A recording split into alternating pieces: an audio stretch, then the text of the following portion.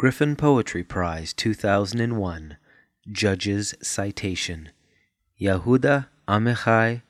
Translated by Hannah Block and Hannah Kronfeld. These last poems by the greatest Israeli poet of the modern era are marked by the humanity and humor which have always characterized his work. Here they seem even more depth-charged, as when he writes, "When you go out for a night patrol, fill your canteen to the top so the water won't make a sloshing sound and give you away. That's how your soul ought to be in your body, large and full and silent." The challenge of rendering the range of his tone has been met with extraordinary amplitude and aplomb by Hannah Block and Hannah Kronfeld. May I rest in peace. Yehuda Amichai. Translated by Hannah Block and Hannah Kronfeld.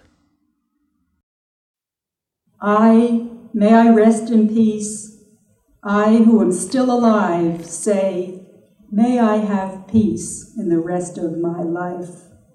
I want peace right now while I'm still alive. I don't want to wait like that pious man who wished for one leg of the golden chair of paradise.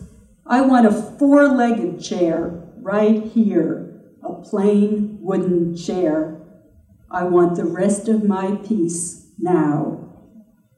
I have lived out my life in wars of every kind, battles without and within, close combat, face to face.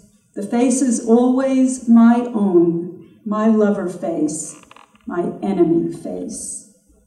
Wars with the old weapons, sticks and stones, blunt axe, words, dull, ripping knife, love and hate. And wars with newfangled weapons, machine gun, missile, words, landmines going off, love and hate. I don't want to fulfill my parents' prophecy that life is war. I want peace with all my body and all my soul. Rest me in peace. From his deathbed, 5 days before he died, Yehuda asked a friend to read that poem for him because he was too sick to go at a demonstration for Jerusalem as the capital of two states, I'm sorry. Open, Closed, Open by Yehuda Amichai. Translated by Hannah Block and Hannah Kronfeld.